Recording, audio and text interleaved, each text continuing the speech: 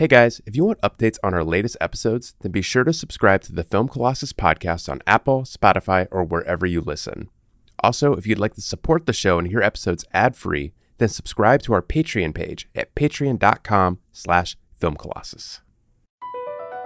Across America, BP supports more than 275,000 jobs to keep energy flowing.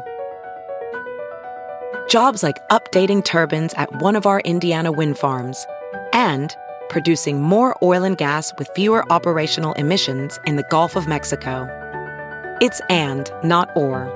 See what doing both means for energy nationwide at bp.com/investing in America.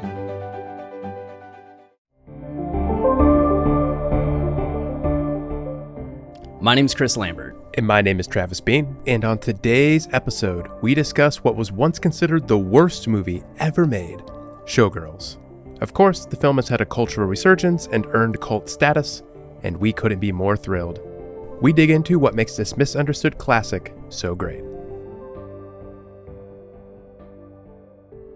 Hit the lights. Hit the confetti. It's one thing we never do at the beginning of the show. Everyone hears us when we sign off and we say, cue the lights. Everyone. We cue the lights at the beginning of the show as well. Oh yeah, always. There's always lights coming up because this is a stage production. Yeah, this is a live show. We're show boys. Yeah, and we require everyone to stay completely silent during the show. And if we hear any noise, we have to stop the recording and start over. We're very precious about that. This is our sixth time talking about Showgirls, but honestly, I don't mind. Yeah, it's you that keeps interrupting the show just to. I know. I can't help myself.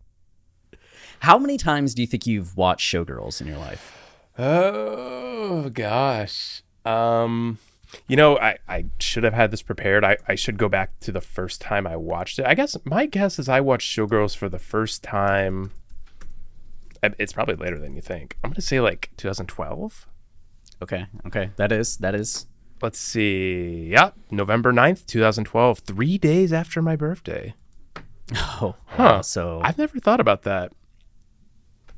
That's pretty funny. I think I've mentioned on the show before, but I think it was a tradition that started a few years ago, maybe 4 years ago, but my wife and I always watch Showgirls on my birthday. And I say my wife and I because I'm very happy to watch Showgirls by myself, trust me, but it's become a movie that I really like sharing with people and watching with other people.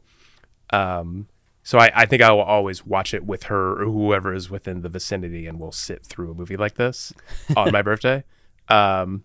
It's funny to look back that I did it 3 days after my birthday in 2012. Maybe subconsciously I just like knew that it needed to be a birthday movie. Yeah, it was just right there. Huh. Little did you know it would shape your future. I've probably seen it. If I watched it for the first time in 2012, I imagine I watch it once a year. So it's around 10 times. It's pretty good. Yeah. For some reason, I sometimes just picture you watching Showgirls on like a weekly basis. I do have it just like going sometimes, yeah, but that's not a real watch. I did not expect that. Like I was saying it as kind of a joke, and I didn't expect somewhat serious. That's good. It's always kind of Showgirls is very much. I mean, we're getting into it already, but I guess one thing I'll say is like Showgirls is always in the air. I feel like around me, and my little den down here in the basement where I work, because my mom bought me. My mom, my God, my wife. She is a mom. I think that's. I call her mom a lot, so I think that's why I said my mom. My wife bought me, what is easily my favorite gift I've ever received. It's a little like neon sign that I put on my movie shelves, and it lights up in big bright pink letters, and it says "Bad Movies Only." And I think it's based on a shirt I have. That one of my favorite music artists, Kitty, she sold the shirt that says "I like bad music only," and I love wearing it. And people looking at my shirt going, "Huh." And then sooner or later they get to know more about me and realize how true it is. And same comes to movies. I feel like I've gained a reputation, as much as someone like me can have a reputation of liking movies that are bad or seen as very bad by the general public. So I decided to start wearing it as a badge of honor. My wife encouraged me to wear it as a badge of honor, and I've taken up that whole sense. Beautiful. Yeah. I love it. So how many times have you seen Showgirls? This was number 1. Yeah, this is my first time ever. Which I kind of felt bad about, because I know how much, like, the movie was your number 1 for, I guess, not the whole time I've known you. Magnolia was initially your number 1 when we first started talking. Yeah, because I had not seen Showgirls yet. Yeah, and then quickly, within like a year or so, Showgirls, was it your number 1 right away? Like, as soon as you saw it, or did it take a number of years of rewatches? I knew we would get into this because we always do, and I was trying to trace my history with Showgirls, and I honestly don't know how quickly I became so attached to it. I don't think it was right away. I think in those early days, well, by early days I just mean like in that region of, like, I think about like my infatuation with movies, which started in like 2006, and like I feel like each year I could go back and see like what I was really into that year. So at first I said it's all the classics, like more like the art house classics like Citizen Kane or whatever. And then like a lot of indie movies, a lot of world cinema, like going through a lot of weird phases. But I think in this region is when I started watching Paul Verhoeven movies, like if that can be a category, like maybe like 90s movies like that, or like Brian De Palma and stuff. And I absolutely adore all of Verhoeven's like late 80s to 90s output: RoboCop, Total Recall, Starship Troopers, Basic Instinct. They're all incredible. And I knew about Showgirls. I don't think I was in the phase yet of like I need to like shitty movies and like praise them and like pump them up. I was like starting to go into that territory. Maybe that was like a couple years after this. But I do remember at the time thinking like, wow, like this isn't, like, it wasn't my favorite movie ever, but like to me it was just a Paul Verhoeven movie. Like to me it just felt like Total Recall. And I had no problem liking it, and the fact that everyone hated it probably made me like defend it a little bit. So but it took a little bit. I think a few years later when I started getting into that mode and feeling the need to defend it, like feeling this movie was getting kicked down, it was such an underdog, like I just formed this weird attachment to it.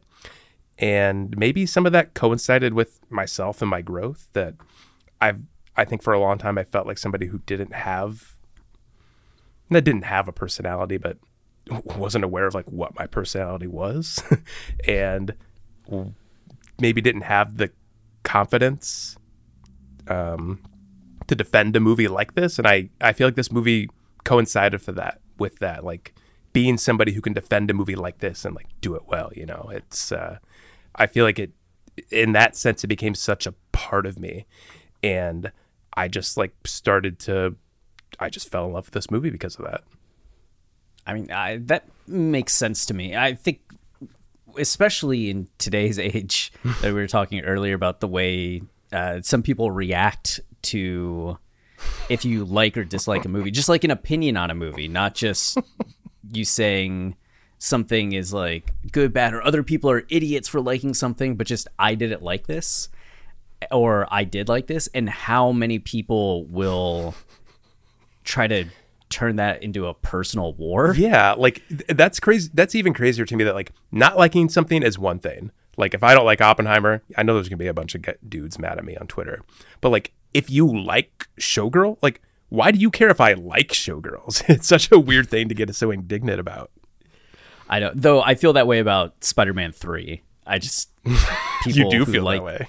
I do. People who like it, I'm just like, what? I think it's okay for the. I don't. Yeah. I'm not like, it's not in my top 10. Yeah, you're not a champion of Spider-Man 3. I mean, you might push me to get there though. I know I could. I create my own worst enemy. Finally, you'll be my Crystal Connors. Yeah, it's so part of it is just like, fun. There's a little bit of wrestling to it to me about Spider-Man 3, just a little bit. But I thought you meant Showgirls, and I was sitting here thinking like, I guess I could see that. no. Just my over the top hatred of Spider-Man 3 and annoyance at people who like it. But there is something to where you can feel the need to conform, especially when you're going into a movie like Showgirls that has such a legendary reputation for being a, in quotes, bad movie, that there's almost this pressure to think, yeah, it's bad. It's the same way with somebody with, say, Oppenheimer might go into it and be like, oh, it's big and important, and other people are saying it's one of the best movies. I should like this movie, right? Oppenheimer, great. But there's something powerful about reaching a point where you know enough about yourself, feel comfortable enough about yourself, and feel comfortable voicing your opinion in front of others when you know it differs in that way. Totally. That's a big tipping point. Yeah, it's been weird in the age of the internet too, because like, I guess social media is where you do all that stuff. Like I don't hang out with a bunch of people, you know. Like I had friends, but all the friends I hung out with like would like a movie like Showgirls. Like we would throw it on, get really drunk, and like laugh at it, you know. Yeah. Which I do think is part of the power of this movie. Like I think it's rare to have a movie like that, even if half the people in the room say like, well, this is like objectively terrible. Like the fact that you're like laughing at it and like having so much fun with it, in my mind, means like there's nothing terrible about that. Like that's a cool movie.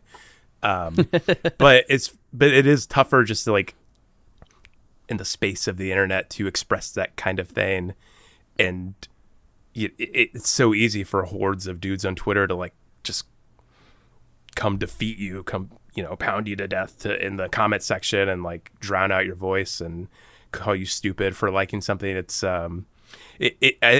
part of the legacy of this movie, though, that it's just taken so long for people to come around on it and realize like what it was and what it was doing, and to embrace the energy of it. I mean, I don't think that's a commonly held opinion necessarily. Like, I think it's still widely known as like a bad movie in quotes, but I think we're also starting to get to a point where, especially with this kind of 90s revival that's happening, like recognizing the ironic nature of the movie, like the kind of tongue that's in its cheek and everything, and embracing the kind of movie it is. Like I'm looking here on Google, Showgirl, you know how Google will list like the genre for a movie on there? Yeah. It says, and it'll be like, it'll say comedy / romance. There's always like a slash. Showgirls is drama / drama. Which I think is like the perfect way to describe this movie. Like it's just a completely absurd melodrama that doesn't feel like any other movie ever. And I think because of that, I think people are just starting to realize what it was and embrace it a little bit. Well, it's strange to me. So, okay, this is my first time watching it, right? Yeah, I guess we should get into this. You're a virgin when it comes to this movie. I am very much a Showgirls virgin, and I remember seeing the case when I would go to the video store, not as like a little kid, because this came out, I was 95. 8 when this came out. So it wouldn't have hit VHS until like I was about 9. But I remember the cover for this and the cover for Striptease, of course, being like near each other in the video store. And then always kind of just being like, what is that? And I don't remember when I really realized it was a Verhoeven movie. I think at a certain point in college, you start looking up worst movies ever, that kind of thing, especially as you're doing best movies ever. And me seeing Showgirls on there. But I liked RoboCop already. I liked Total Recall already and Starship Troopers. I still haven't seen Basic Instinct, or I've seen parts of Hollow Man. I did. Well, he's hard to see because he's invisible. Yeah. The parts of Hollow Man that I watched, maybe I saw it in high school. Oh, geez. I can't remember. It's the kind of movie where like there are certain scenes from it where you look at it, you're like, oh, I think that was on TV once. Yeah, I definitely have memories of it, but I feel like I want to say I've never watched it, but I didn't like what I watched.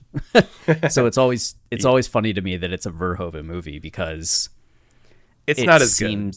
It seems a lot more like a Uwe Ball movie to me than a Verhoeven movie. But I think that's always what's made Verhoeven interesting, is that the line between him and Ball isn't tremendous. I know what you mean, because like the movies are so like robust, like they're just so a little chaotic. Yeah, they're chaotic, and there's times where he's so intentional in putting in, for lack of a better phrasing, like taking the piss out of cinema and purposefully making something schlocky. Yeah. But doing so in a masterful way. Like there is a craftsmanship to his movies that Ball just has no concept of. Absolutely.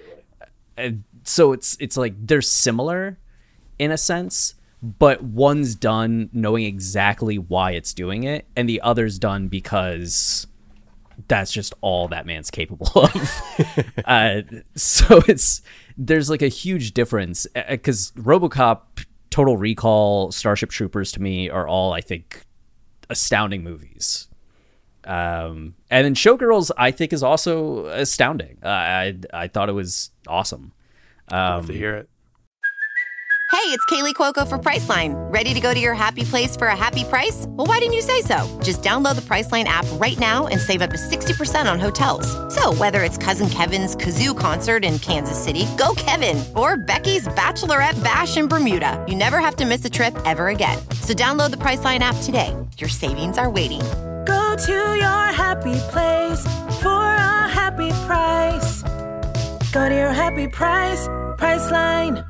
If debit is your go-to card, Discover thinks it's time you get rewarded too. So, check out Discover Cashback Debit, a game-changing checking account with cash back on everyday debit card purchases. That's right, cashback isn't just for credit cards anymore. Whether it's a movie date, flea market find, or midday latte, you can start earning cash back. And did I mention there are no fees, period? Check out transaction eligibility and terms at discover.com/cashbackdebit. Discover Bank, member FDIC.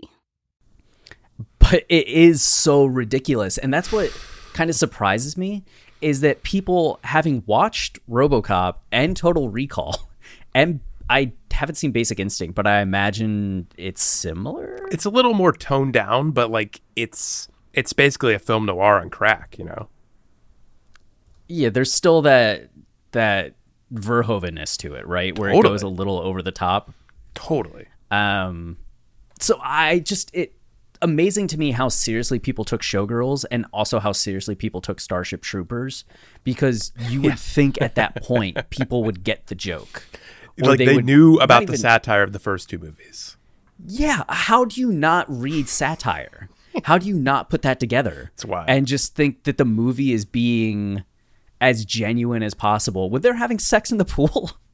It's and crazy. She's just like leaned back with the geyser gushing on her and flopping around in the water. Like, that's how you have sex. That's how I tried to have sex the first time.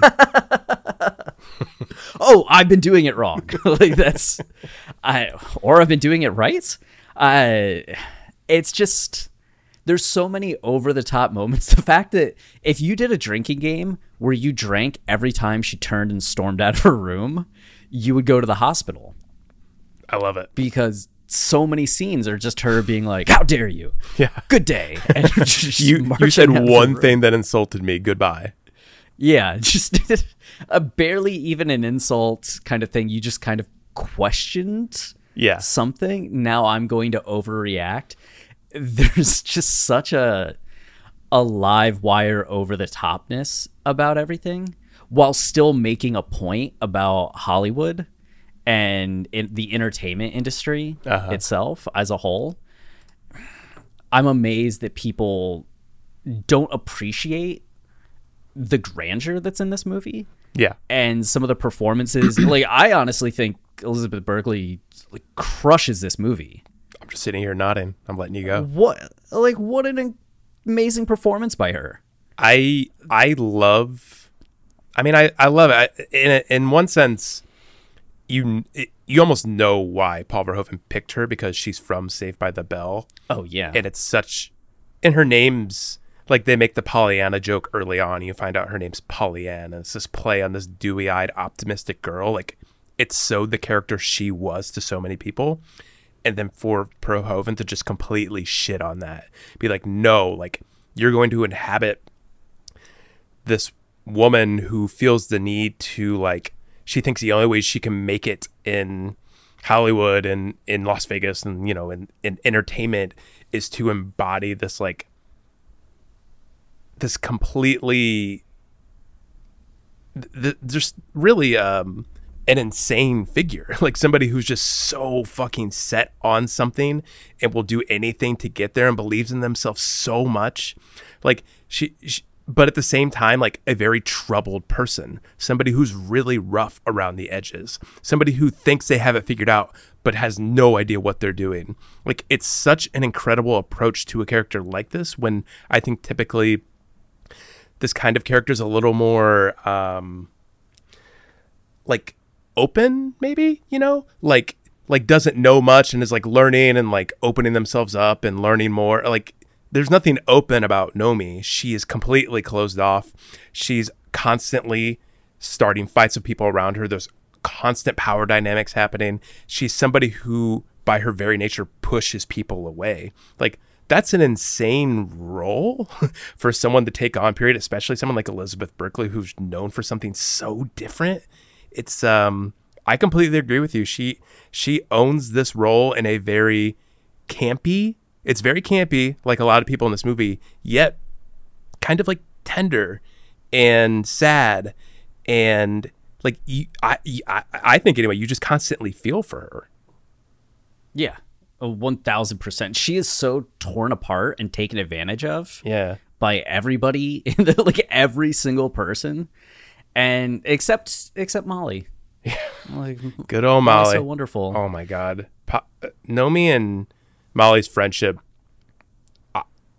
for a movie that's so crazy and like so ironic and satiric and everything, like, they have a genuine friendship that, like, that opening scene where Molly finds Nomi and like Nomi's freaking out and like hitting her car, and then like they just stop and Nomi falls into her arms and they cry. Like, I cry every time I see it. Like, I just love their friendship so much.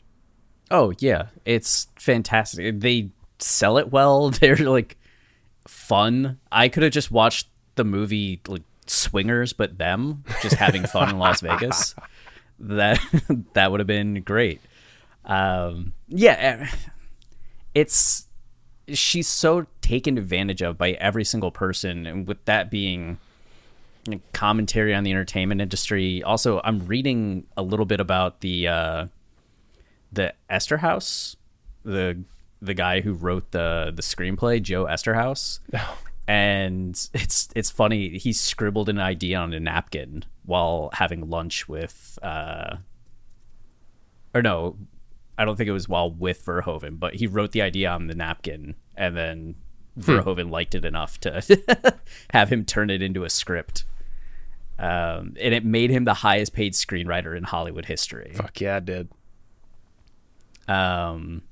Which is kind of crazy. Yeah, but he had also done the scripts for Basic Instinct.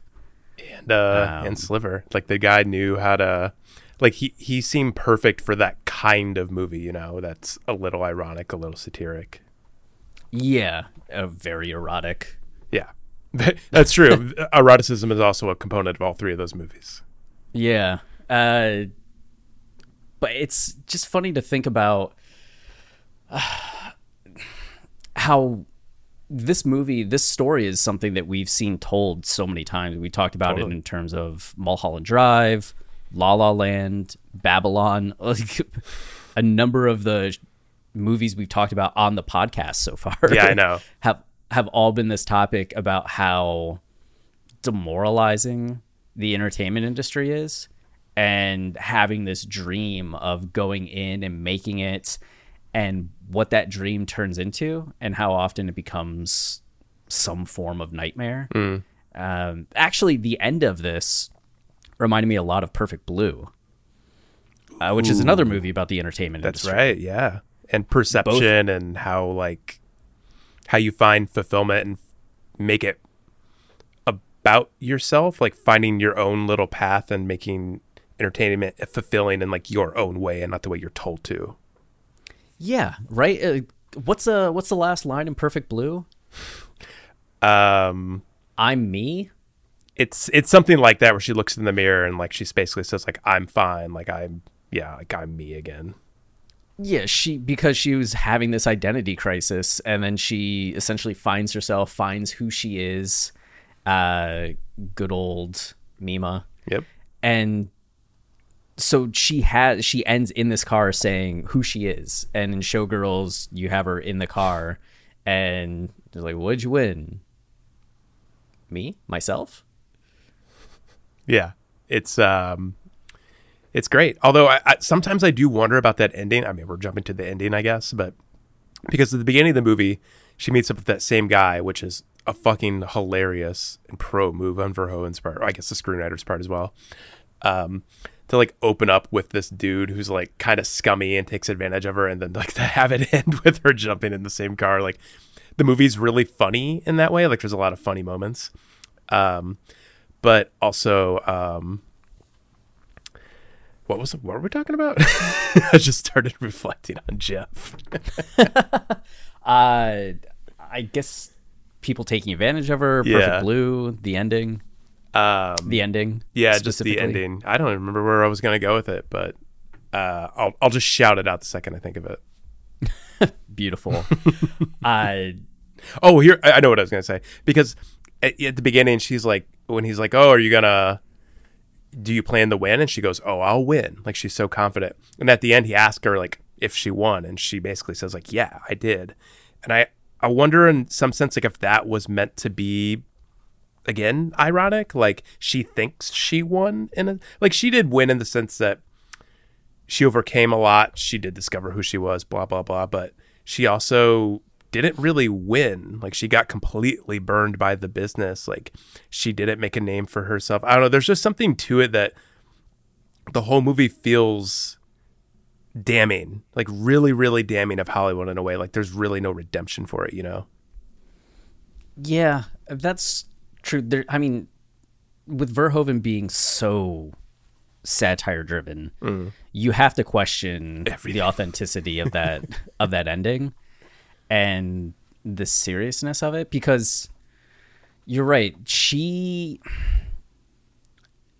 had a hard life up to that point. She got to experience a lot of, in quotes, wonderful things at the end, which had to have just been less than a week. Right. That she was with Zach and the star of Goddess. Yeah. I don't think it had to have been all that much time, right? I think they maybe did one performance. Yeah, that was it. It was just the one performance. But at the end of that, you look what happened to Molly. Yeah. You get revenge for what happened to Molly, know. but Molly's still revenge? Yeah, Molly's still in a bad way. She's not going to have anybody to take care of her because you're leaving. And what's going to happen? Like, where do you go next? Even though she says she found herself, is she going to be able to go do something somewhere else? It leaves open a lot of kind of, is the glass half full or is the glass mostly empty? Yeah. Kind of questions. And they set it up a little bit earlier with James, and James kind of representing the cautious tale, or foreshadowing a little bit, where he's this true dancer. He had danced in the Alvin Ailey, or been trained by Alvin Ailey, and was trying to put on this serious artistic performance in Vegas where it's so not seriously artistic, and gets booed off the stage, and just immediately is okay giving up his dream, and says that he's going to go work in a grocery store that hopes mom owns the grocery store, and that's that. And you can see the disappointment that Nomi has. Yeah. With that, like, you're just going to give up? How can you just give up? And at the end, she's making kind of a similar choice. Right. Of she's done with showbiz. She's done at least with that arena of dancing. But given her record and background, you have to wonder if she's going to be able to overcome it, especially with what happened to, we don't know the fallout with Andrew Carver. Yeah, right. Yeah. So, I guess the movie feels a little contained in that way, that you're really just seeing, you almost don't even, you would never find out what happens to Nomi before or after this movie. Like, you get everything you need here, and like the effects she had in that moment, it's all just part of the commentary about Hollywood, about America, and all that, about entertainment. It in that way, the last few times I've watched Showgirls, it's very much reminded me of a Western and what a Western does. Where someone rides into town. Like, I literally watched a Western last night called Buchanan Rides Alone, and it's literally a story where a dude rides into town, stumbles upon a really crazy situation where like the brothers of the town run everything with reckless abandon. Like, they just get what they want, they steal money, they hang people they don't like, you know. And there are these revolutionaries there who are trying to like fighting back and trying to claim their land and all that. Every Western kind of works like that, where the person who comes into town and stumbles upon something that's like, oh, what is this? Look at these things. Like, it's all just like reflections of America and these little pockets of America where this mentality survives and you rebel against it. That's what Showgirls really is. And, you know, Nomi gets there, and like any Western, like, she has standoffs with people. You know, there are power dynamics between so many people. They're constantly like strutting their stuff and like trying to one up each other. So in that sense, it's it to me, it works as that kind of contained experience where I guess you could have, trust me, I would love it to see Nomi wander into other towns, go to LA and do her thing. But it's just so cool to watch it with that framework, and to think that she just kind of comes in and like everything that happens is just a reflection of Hollywood and what it's like. And we know Verhoeven has a pretty negative, I guess I don't know if it's negative, but he reminds me of David Lynch in a way that he's very hard hitting. Like, he's not afraid to really take Hollywood to task and show like all the ugliness of it, in order to kind of find the pockets of beauty and the kind of fulfillment you could get from it, if it weren't for the overwhelming shit that it was. Which, yeah, there was a lot of shit there. Yep. Yeah, it's on the metaphorical level, just representing what it represents, the way in which somebody kind of goes in and suffers through this thing, yes, and tries to come out on the other side. And escaping is half the battle in some ways. Yeah. But the journey is fascinating to me because I honestly feel like people don't talk enough about the influence of this movie on something like Black Swan. Sure. Having not watched Showgirls before, yeah, I couldn't make that comparison, but it's kind of very similarly. I mean, we talked about Black Swan and Perfect Blue being very identical movies. Just more so in what happens to the character, or the way in which they have their break, with there being really specific call outs like Mima in Perfect Blue, Nina in Black Swan. Right, yeah. Seeing reflections of your other self in train windows and the duality aspects that come into play. But the plot to Black Swan is very much Showgirls, to where Nomi starts off as this understudy, or like just a girl in the chorus line, but she has aspirations of being the star, the same way that Nina in Black Swan has aspirations of being the swan in the production and the lead ballerina. And they eventually get what they want and have their big performance, and it's successful, but there's this horrible cost to it all. Whoa, sweet man cave. Thanks. Serious upgrade. How'd you pay for all this? I got a home equity line of credit from Figure. I was approved in 5 minutes and had funding in 5 days. Wow, that fast and easy? Yep, the application is 100% online, plus no out-of-pocket costs. Just fast access to the cash you need. How do I get started? Go to figure.com and get that serious upgrade. Figure Lending LLC, DBA Figure, Equal Opportunity Lender, NMLS 1717824. Terms and conditions apply. Visit figure.com for more information. For licensing information, go to www.nmlsconsumeraccess.org. Yeah. So now I'm going to think about that for a lot. Yeah. The rest of my life. I think that's one thing I really love about Showgirls is what it's influenced by. Like it was, it won several Raspberries. It was nominated for many more. And it won Best Picture, or it won Worst Picture. And Paul Verhoeven won Worst Director. But it was, I noticed this, and it was nominated for Worst Remake or Sequel, which as far as I know, it's not a remake or a sequel of anything. But they mentioned All About Eve and how it's a lot like All About Eve. And I think that's kind of a key to Showgirls, especially as I watch more and more older movies, like how much the movie is such a modern and satiric update of like the diva in Hollywood kind of movie.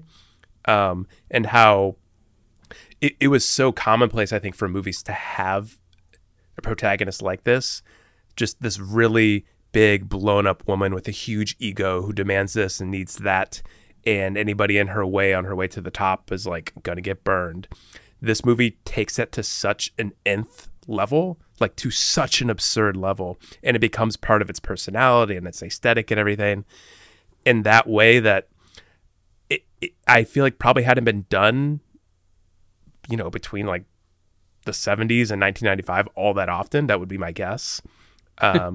And since then, I feel like I feel like you can see that a little bit more in modern movies. I mean, you mentioned Black Swan, but I feel like that kind of character has erupted a little bit more, and it does make me wonder, like, if Showgirls had something to do with that. Like, even though Showgirls wasn't loved, like, that character became kind of well known.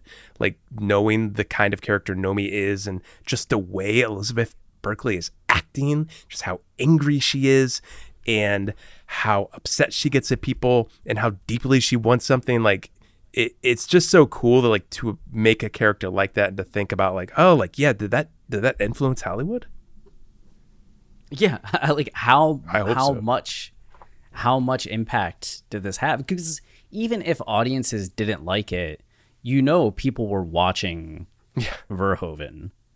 That many people within Hollywood were very inspired by what he was doing in his films. And Joe Esterhaus, even after Showgirls didn't do well, made so much money that his next two movies, Jade, which I have no idea what the hell that is. I love Jade. It's an erotic thriller. Of course. And then One Night Stand.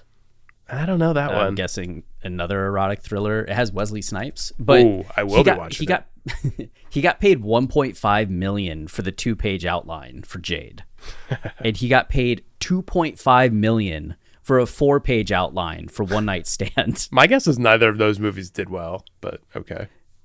No, it says One Night Stand got changed so much that they took his name off of it. Yeah, the budget was $23 million, and it made 2.6 in the box office. Oof. Jade had that dude from it was like the movie he tried to go from TV actor to movie actor. David Caruso. Yeah, Man, that NYPD movie is Blue. crazy. Yeah, that also did not do well. $50 million budget, $9.9 million box office. $50 million for that movie? Oh my god. I like it, but that's unforgivable. Yeah, so he got paid like bank. So I think there probably is something to the impact of Showgirls, that even if it's something that the general public hasn't necessarily liked or connected with, given the influence of both Esterhaus and Verhoeven, I imagine it's something that people were paying attention to and interested in, and that I could imagine a lot of film people still really liking, because that's one of the most impressive things about Showgirls is even if you're rolling your eyes constantly at how like hair trigger Nomi's responses are to everyone and everything. The movie is so fascinating to watch because the camera work is so good. The shot selection is dynamic all the time. Every scene feels kind of fresh and unique. It doesn't fall into visual apathy, which is one of the things I love about Verhoeven movies. I mean, it's such a tremendous accomplishment to me. Like compared to something like Total Recall. I mean, Total Recall is incredible. It has so many like cool sets and everything. But that kind of movie, like it's sci-fi. Same with the RoboCop. Same with Starship Troopers. I guess Basic Instinct's a little different, but it has a film noir look. Like it's such a stylish and flamboyant movie with its shadows and everything. Showgirls, I mean, I was looking at the extras on the Showgirls. I finally got to watch this movie in 4K UHD, by the way. I forgot to mention that. It was my first birthday of watching it in 4K, and it was absolutely lovely. And all of the extras on the disc are just with like technical people who worked on the movie, like someone who did the lighting, something like that. And it really is just like the movie is a little bit unbelievable in how it handles all of those technical aspects, just all of the crazy stuff going on. I mean, they're in Vegas, so like it's lit up and everything. Like it is crazy, but to film it so masterfully, to have it not appear too chaotic, but like be part of the movie and what's going on and how chaotic it already is anyway. So like it feels of one. I'm always blown away by it. Like the scenes where Nomi goes to the goddess show and is watching. I look at everything that's happening and I thought like, how did anyone pull this off? And how is anyone looking at a scene like this and thinking like it's bad? It's to me, it's like Citizen Kane level beautiful. Like I just can't believe someone accomplished it. I mean, the whole movie, the fact that Vegas feels so alive. How did they film this movie? Yeah, if you think about other Vegas movies, I think we joked about like Rounders is yeah. But like so many movies like that, like it is kind of just like there. It's almost like Vegas makes it a little easy in that any shot where Vegas is in the background or whatever, like it's A, pretty, but B, like it's part of the movie and doesn't necessarily need to be front and center and a part of like the air and tone and momentum. But like Showgirls, it's constantly part of this movie has more momentum than it just constantly moves. Like there's not a scene where something isn't happening and is pushing the story forward and there's like some battle going on between two people. Like in Vegas is just like always there. Like I think about the scene where Crystal's helping Nomi work on her turns or whatever. And all they do is go out to lunch and talk about doggy chow. But when they come back, like that whole scene, the way it's lit, the way the stage is behind them, like I am just like, I'm blown away by it. That kind of scene makes me tear up because I can't believe how beautiful someone shot it. I'm just, I'm struggling for words. The fact that we've talked a number of episodes about, you've mentioned aesthetic or wanting a movie to pull you in or the energy of a movie and some things just not having it. And I think this is a really good example of whether you like what's going on or not in Showgirls. I think that there's a power to the atmosphere it creates and sucking you into its world just through the camera work of the settings feeling so alive with all of the extras, all of the lights, all the sounds, but giving us a number of long shots. And by that, I mean wide shots. Yeah. I was taught that you call those long shots, but we now have long takes becoming so popular. Yeah, right. That I feel like so many people confuse long shots with long takes when they're two different things. Yeah. But you have a pretty wide frame for a lot of the movie, which is demanding. Yeah. I think a lot of films, especially a lot of modern films, rely a lot on close-up and medium close-up because they don't want to take the time that they'd need to get everything to feel so alive in the frame. But that's one of the things that makes Boogie Nights so powerful. It's one of the things that makes this so powerful. Godfather, like so many of these 70s, 80s, 90s movies that a lot of us revere to this day. And why I think there's such a difference in feel between them and some of the movies that we get now is because of the willingness to go that extra mile to make things feel immersive in that way that you don't quite get the same of when it's CGI, green screen, or these movies where the shot selection is purposefully limited in order to keep budgets smaller. Yeah, that is really interesting. It makes me think like there's maybe more of a focus on character and like highlighting an actress performance and the way they inhabit somebody and like just being with this person, to where like I think you're talking about all these auteurs working within the Hollywood system.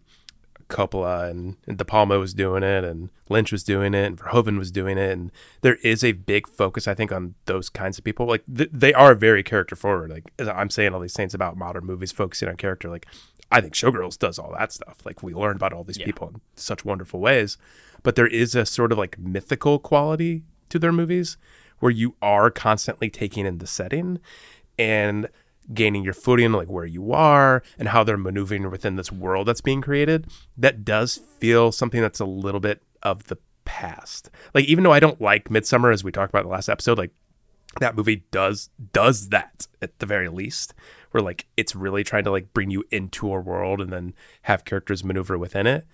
But I think you're right. That seems to be less and less of a priority, like the importance of that wide shot and like bringing you into the world and everything. I'm even thinking about Black Swan, which is a movie both of us really like, but it's so limited in that way. Yeah. You're really just in the studio with a few people or at Nina's apartments with her mom. You never really get a sense of New York. You don't really get a sense of performance in front of a crowd, where you just think of, as you're saying, the first Goddess show that Nina watches, or even everybody backstage getting ready and going to put on the production. There's so much that's impressive about this film, just from the visual perspective, the story aside, cliches aside, theatrics aside.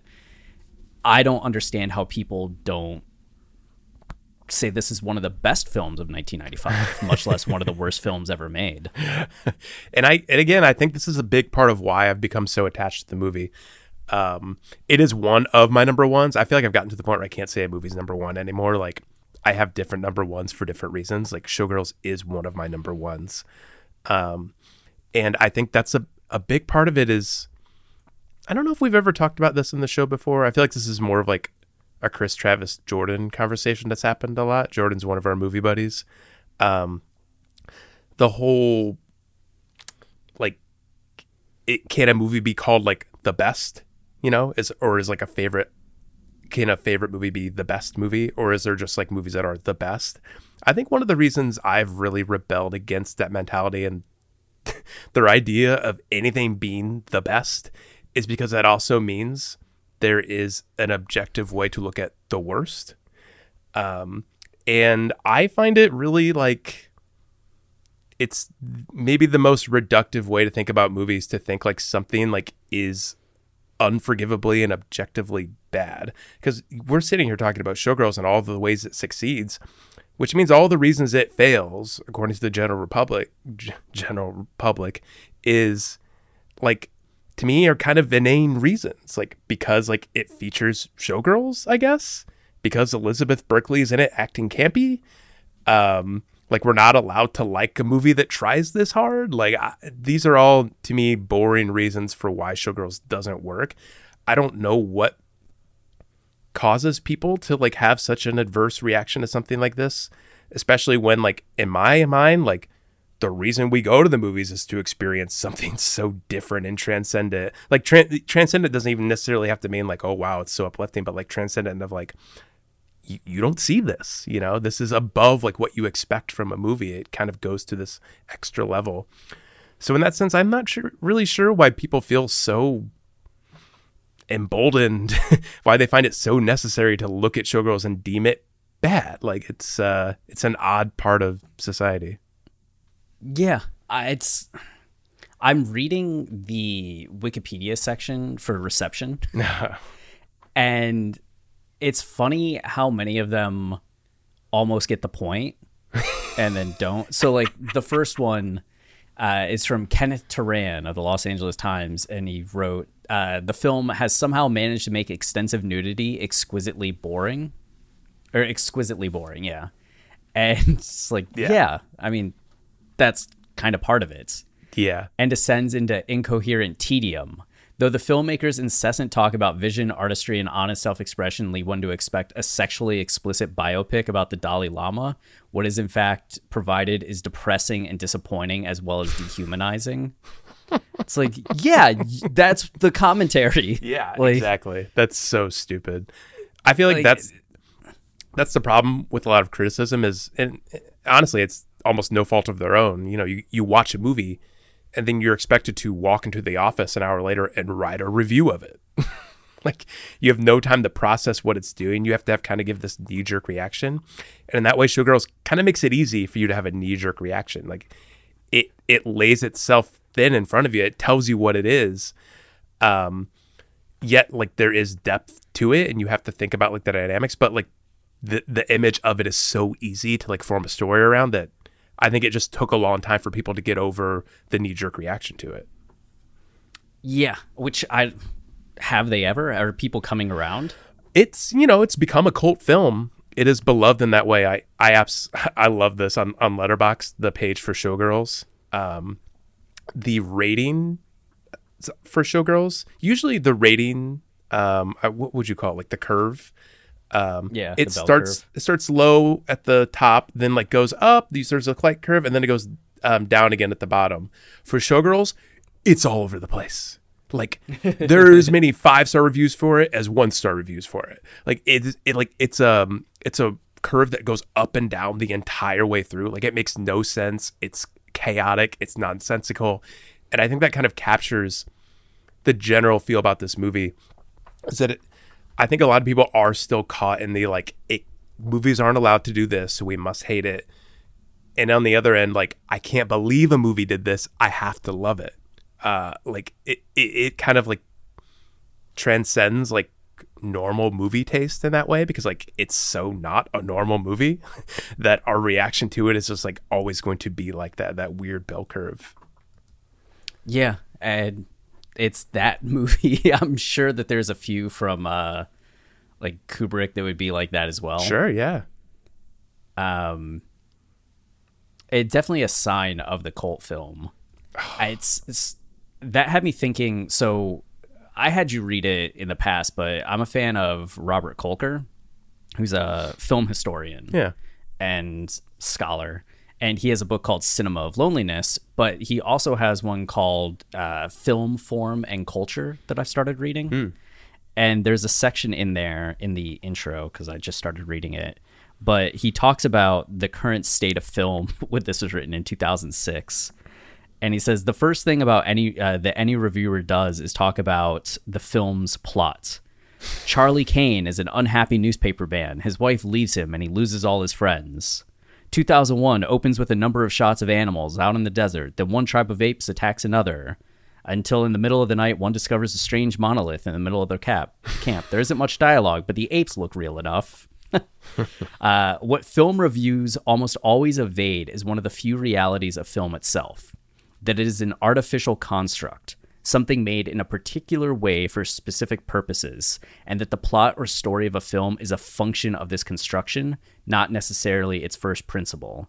In other words, and as we'll see in more detail as we go along, the formal elements of a film are unique to film, yada, yada, yada.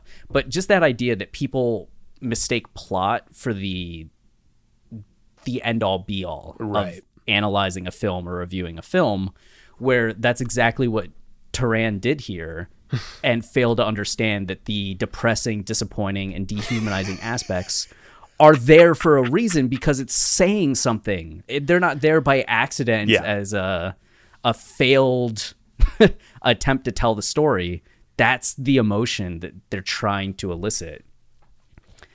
Yeah, that's so in that sense, like, it's like a battle not really worth fighting. Like, it's just this kind of dumb part of society that's always existed, that like you have to have that knee-jerk reaction where you don't really think about a movie before you write about it, which is like bizarre, but it's always been a part of movies.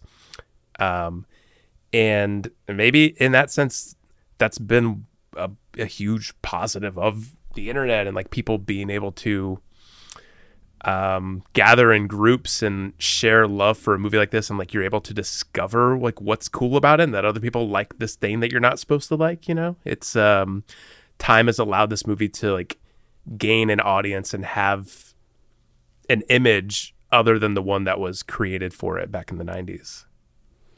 Yeah,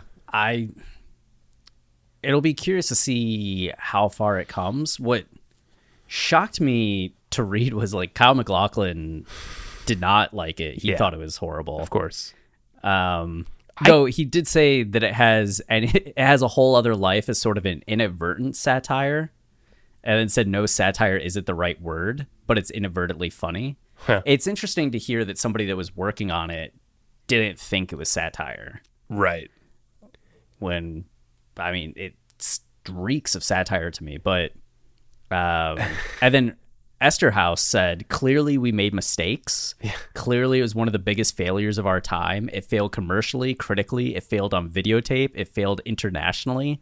In retrospect, part of that was that Paul and I were coming off of Basic, which defied the critics and was a huge success. Maybe there was a certain hubris. We can do what we want to do, go as far out there as we want.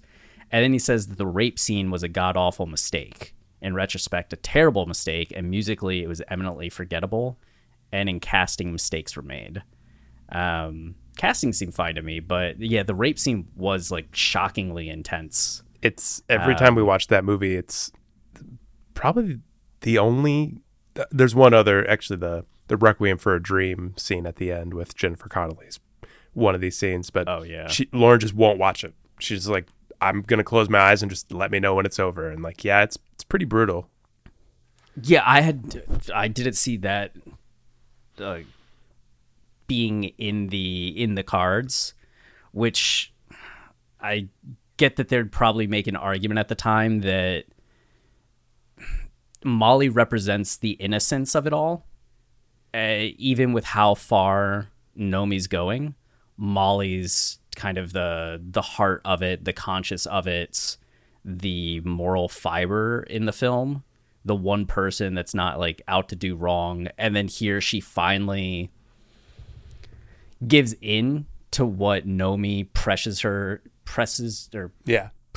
to do, or convinces her to do, and Nomi thinks that she's paying Molly back, and it's like this whole system just devours Molly. Yeah. And she's like the true casualty of it.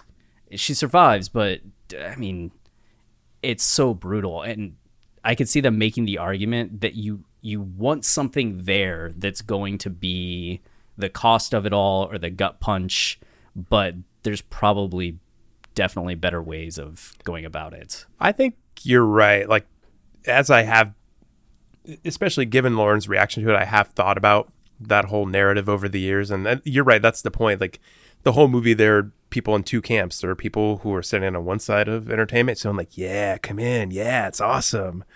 And then there are people like constantly trying to caution her, be Molly, whether it be James, who is like, you don't want to do that. Like, that's selling out. Come do like real art, you know?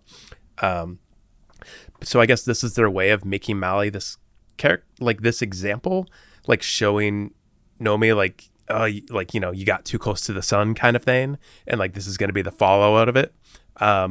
And it ultimately becomes like her test, like, hey, like, if you just let this shitty thing happen to your friend, like, it's kind of like the crossroad for her. Like, you can be a superstar. Like, all you have to do is like push this under the rug, like let her have her shop, and like, you're going to be a huge star. So like, that is ultimately why this all happens. Like, Nomi decides like, no, like some things are more important than that. And she kicks Andrew Carver's ass. But you do have to wonder, like, is there another way to do that? Like, that whole like crossroads, you know, it's it is a weird part of this movie. It feels very 90s, I guess, like that a movie would go to these lengths. And as the writer described, Esterhaus described, like they probably did have a lot of confidence and ego about doing a scene like that and feeling like they could get away with it. I don't know. It's definitely a weird part of this movie. Yeah. I saw the awards list and that people kept nominating Kyle MacLachlan for worst actor. Oh gosh. He's wonderful. He's fine. He's wonderful. Yeah, he plays the best douchebag I've ever seen. He's completely fine in this movie. Like, nobody gave a bad performance. Like, Elizabeth Berkley did not give a bad performance in this movie. And the fact that this tanked her entire career is so insanely stupid to me. It's almost like the movie, it's a self-fulfilling prophecy in that way. Like the movie's a satire of how stupid Hollywood is and what we want from people. And we burn Elizabeth Berkley for doing it. Yeah, she didn't deserve any of that in the aftermath of this. Oh, man. She embodied her character of just the fierceness, how she should play it. It's not her fault that so many scenes are like, turn and storm out of the room. Yeah. But she does it well every single time. And I never felt like a false beat from her, a lack of confidence. It felt the tone of the movie. It felt in line with the tone of the movie. It's just really stupid that people missed the point, and then not only that, doubled down and took it out on her. Yeah. Like, you're bad. No, you're dumb.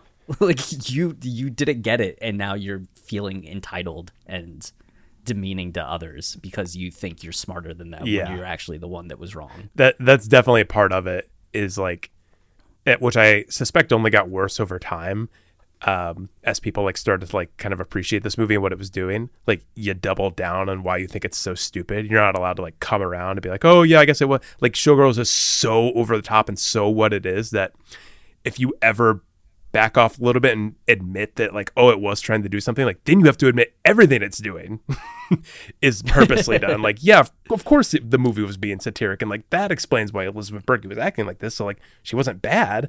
So people just double down and like will forever say it's terrible. Yeah, Roger Ebert said that it contained no true eroticism. Man, that's one thing I really love about this movie, is it was like a little, that's it. Like, there's no eroticism, is it? Like, sex was viewed as a certain way. Nudity was supposed to be used a certain way. Like, the movie kind of uses nudity in a kind of gratuitous way almost. Like, because these people are being propped up, because we're like looking at them, it fits Nomi's whole storyline of, she doesn't want to be a whore, you know. She's somebody who sold her body in the past, and she's trying to like work past that and not make it part of her character. Yet that is constantly being pushed as like, no, that's who you are. Like, you sell your body, and the movie presents people's bodies in that way. It's not supposed to be sexy. It's supposed to be kind of fucked up that we're watching this and paying for this and everything. Yeah, I mean, there's such an interesting interplay with the fact that she starts as a stripper, because that is supposed to be so erotic, right? Yeah. And people are there to see that. There's the sensuality about it all. That's the point of it.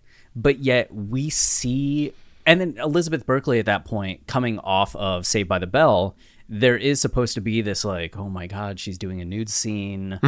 Like, oh, we're going to see like this person naked. Oh my God. That you see it so much that, as many reviewers have noted, you become almost desensitized to it. Yeah. Or the eroticism melts away, and you start looking at the nudity as just nothing more than part of the job. Yeah. It's no longer this sexy thing, this forbidden thing. You're not the person in the audience at the strip club. You're the person behind the scenes, just getting used to all of that. I imagine that was such a strange thing for people, especially in the 90s, when you didn't have as much access or weren't as inundated with the amount of stuff that we now have via the internet, via social media. To have nudity and sexuality neutered in that way, and the fun, in quotes, taken out of it in order to make a point about the way in which the entertainment industry makes it such a commodity and such a transactional thing, and actually takes the sensuality out of it. We don't want intelligence in our nude movies, Chris. It's such a... Can I say like a cool thing to do? Like, it's absolutely. It's fascinating. Like, from like an artistic commentary perspective, everything that Showgirls is doing is fascinating, and yet goes over the head of 99.99% of people. I'm sure there's going to be somebody being like, "You think you're a genius that you get it?" Yeah, maybe a little, but at the same time, it should be obvious. Especially That's if you've seen Paul Verhoeven movies. Yeah, if you've watched Total Recall, RoboCop, like if you've watched a satire in your entire life and you understand that satire exists, then you should be watching this movie and going, I understand satire. This is a satire. And you can not like it in the aftermath of that. You can have arguments about it after that. Is it well done satire?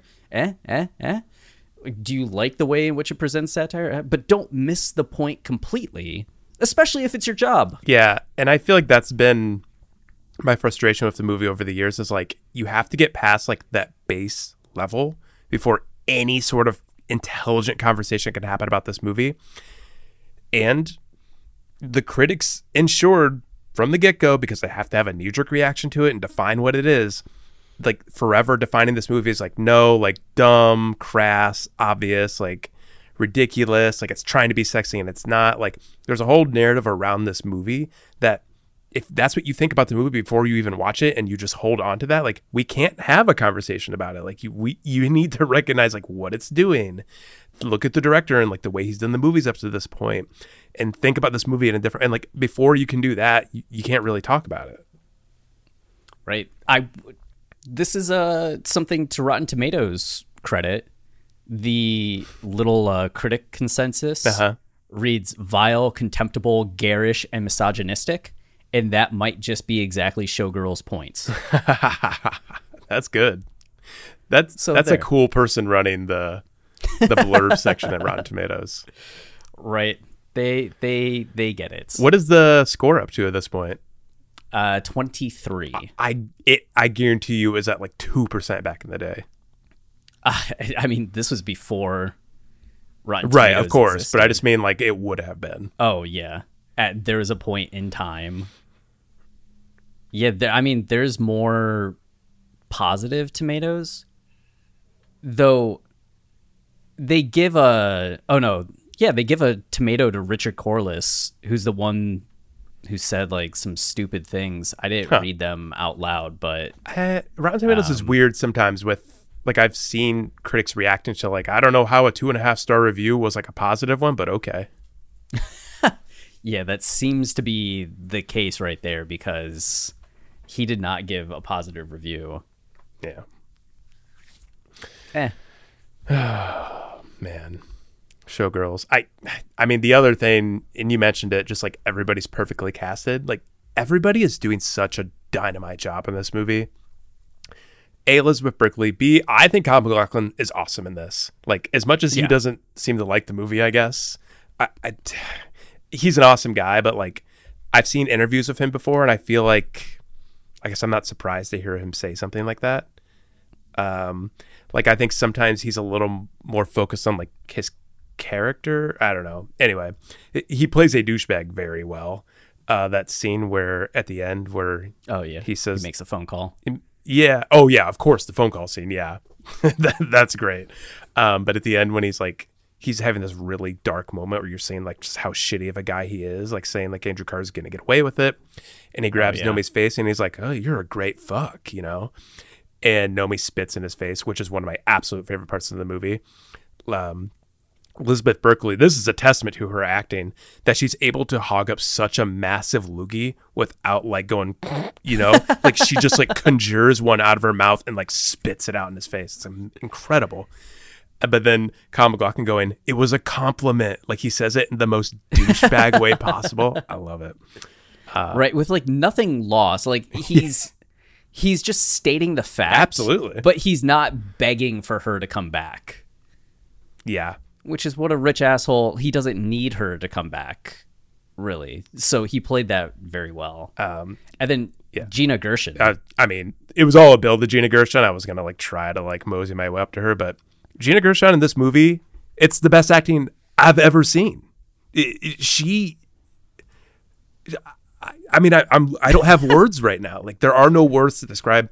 She so perfectly inhabits Crystal Connors as the kind of like wizened figure. Like, she's obviously supposed to be like Nomi's opposite. Like, Nomi's looking into the future and seeing what she could become, the person who came before her and trampled on everybody to get to the top. The way she's like framed in mirrors with Nomi, like, it's just so, again, it's like, it's all kind of obvious and done in that sort of mythological way, but so cool at the same time, just because like she's owning it, and like her stature and her strut, you know, and her all-knowingness. Like, Gina Gershon, just like, she fucking knew what this character was. She understood the movie completely and inhabited it in a way it was absolutely perfect.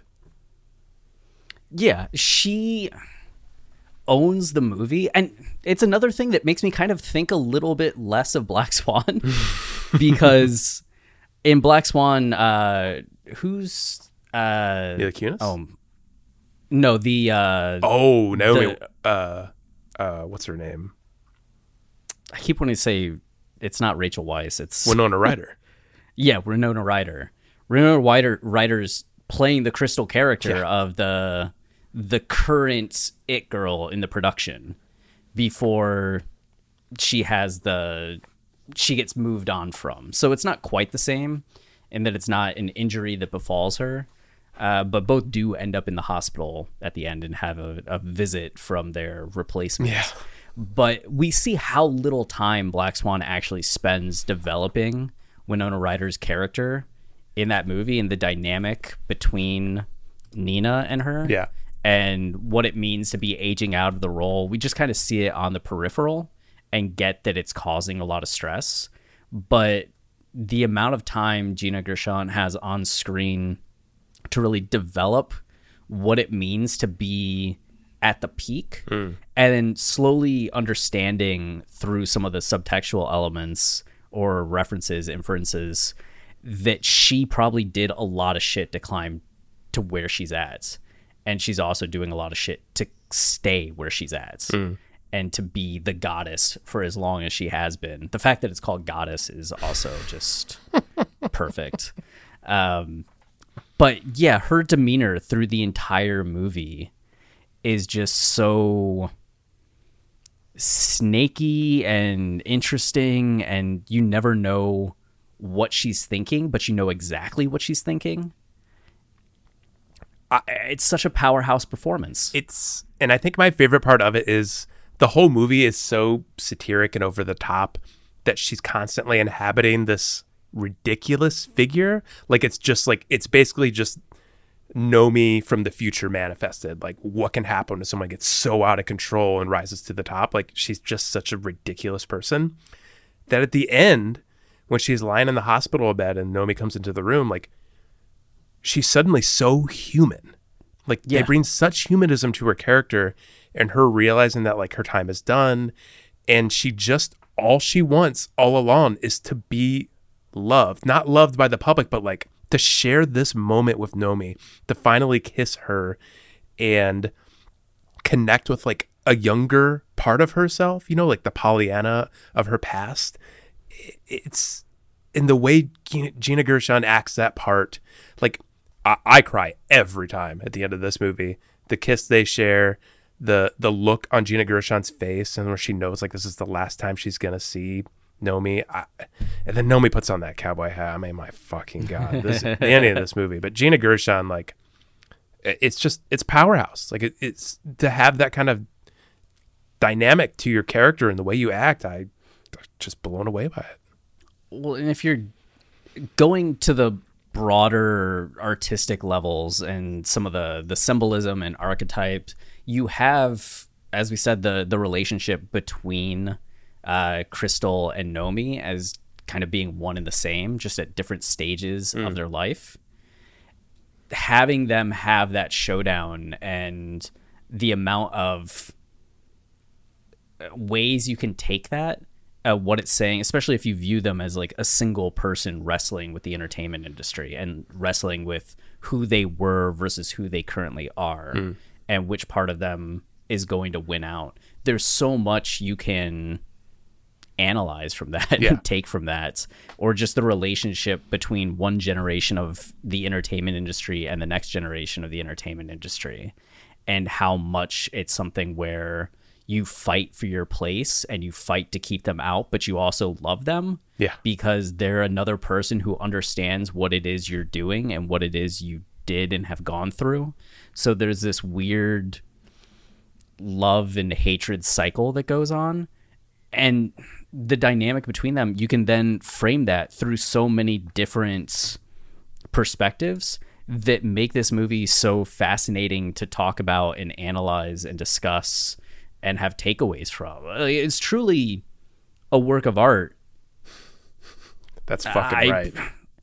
I need people to understand this. And you've been you've been on this. I've been feeling this way for less than 24 hours. You've been feeling this way for a decade. That's why I always talk about this movie. Like, if someone asks me what my favorite movie is, I say Showgirls. Like, because I want to talk about it and you think you know what this movie's about, but it actually isn't, and give an interesting blurb about it. I just and anytime someone just kind of has that knee jerk boring reaction to it and what they think it is, and that's the way they want to be, it's the end of the conversation to me, because I actually want to talk about this movie. How do we know how Gina Gershon feels about Showgirls?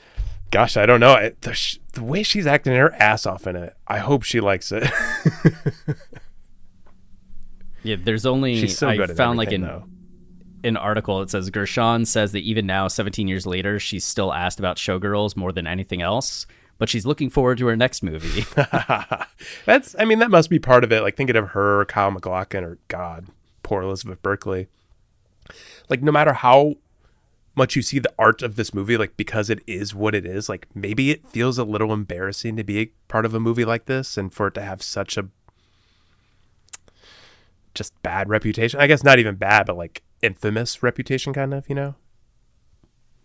Yeah. Oh, yeah. It's seeming like Gershon didn't talk much about her film career in her book, but in person, she dished about all her movies. She said she auditioned for Showgirls, which she thought would be more serious. Yeah. Like Verhoeven's Dutch films, a modern-day retelling of All About Eve set in Las Vegas. For 3 months straight, she wore extra makeup in all of her meetings and lied that she was older to convince the studio she could handle the part of a weathered diva bitch. When she got to the set, she realized she was making a different movie from the serious drama she had imagined. I was hanging up by a rope looking down going, oh my God, I've studied the classics. I want to do Greek theater. I want to do Chekhov. What the fuck am I doing here? So I get it. That is funny to think about Verhoeven. Early on, he did. Although I feel like Verhoeven always had a bit of cheekiness to his movies. They were a little bit more serious, and had very they made the seriousness of their subject matter very clear, to where something like Showgirls, I don't think it's necessarily clear in the sense that it's screaming what it's doing at you. It's so satiric, it's so stylized that you could easily just fall into the style of it.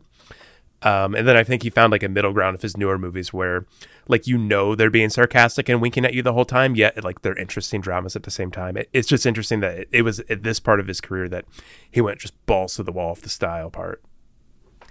Yeah, I need to watch some of the later Verhoeven things. I haven't seen anything. I haven't seen Black Book, Tricked, L, or Benedetta. All four of those movies are great. Okay. All great. I remember hearing was it L that people were saying really good things about? Oh yeah, because Elizabeth Hupper, forgive me, maybe it's pronounced a different way. I know she's French and everything. But I think, God, was she nominated for an Oscar that year? She's just got a lot of buzz that year. Yeah, that's what I feel like. I was at some Academy Awards Best Actress. Yeah. I don't know. I really wanted to see it at South by or Sundance or somewhere, and didn't get to, and then just never watched it. And then Benedetta, I feel like I heard some okay things about. It's awesome. It's good? Oh, yeah. Okay. I love it. Well, then I'll have to watch all of these. It's definitely the most akin to like his 90s output. It's a very stylized, over-the-top kind of movie. Okay. Gershon did say when she realized it wasn't going to be a Wagner concert but a Britney Spears show, she thought, I'm going to camp it up and have a good time and still be good. I knew she got it. Yeah. I saw another article that was from Gawker, so it's not available anymore, but it was said Gina Gershon ruined Showgirls by admitting she was in on the joke. Dumb. Yeah, that's why you're not a fan anymore, Gawker. Yeah, I don't think it ruins it, but it does hint at the fact that Gershon kind of understood in a way that it seems Kyle MacLachlan did not. I guess I'm not trying to talk shit about Kyle MacLachlan, but I feel like early on he was a little bit of a like not thick-headed, but he just seemed like a dude, I guess. Like he seemed like a dude, and he just like kind of like wanted to talk about things in a more like normal, like straightforward way, which is interesting to think that he became part of like Lynch's universe, which is nothing like that.